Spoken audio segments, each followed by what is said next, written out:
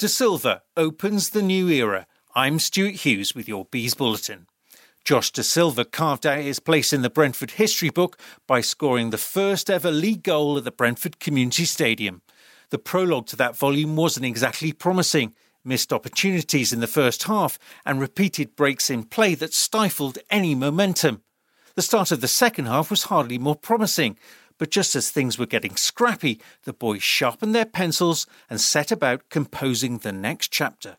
De Carby has committed himself, leaves a bit of space out here for Rico Henry, gets it via Christian Norgard. Now here's Canos.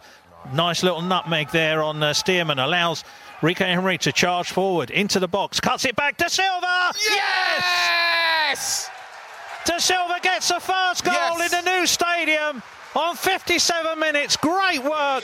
Canos with a nutmeg down this left-hand side. Rico Henry drives it inside, cuts it back, and there is De Silva, just as he was in the week against Southampton, finds his spot and places it in the far corner. And it's down this left-hand side. Rico Henry, who we said is all game, just that energy and that willingness to run forward. And it's a great nutmeg by Canos, and De Silva was a great calm finish side foot. It took a deflection, but he doesn't care, nor do we. It's 1-0 and it's a first goal in the new stadium. Well done, De Silva.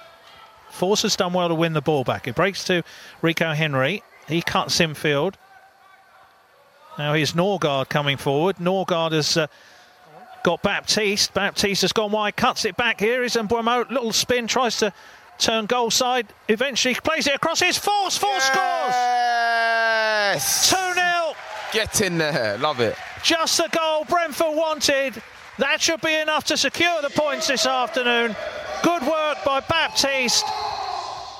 And there it breaks to Force, 7 yards out, and he just places it past Ben Hamer. Game, set and match.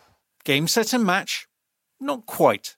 Here is Baptiste coming forward. He's got Mbeumo on the far side. Here is Mbeumo, who would love to get on the score sheet himself. And he does! And he does in style! What a fantastic goal from Bryan Mbeumo. That's the one.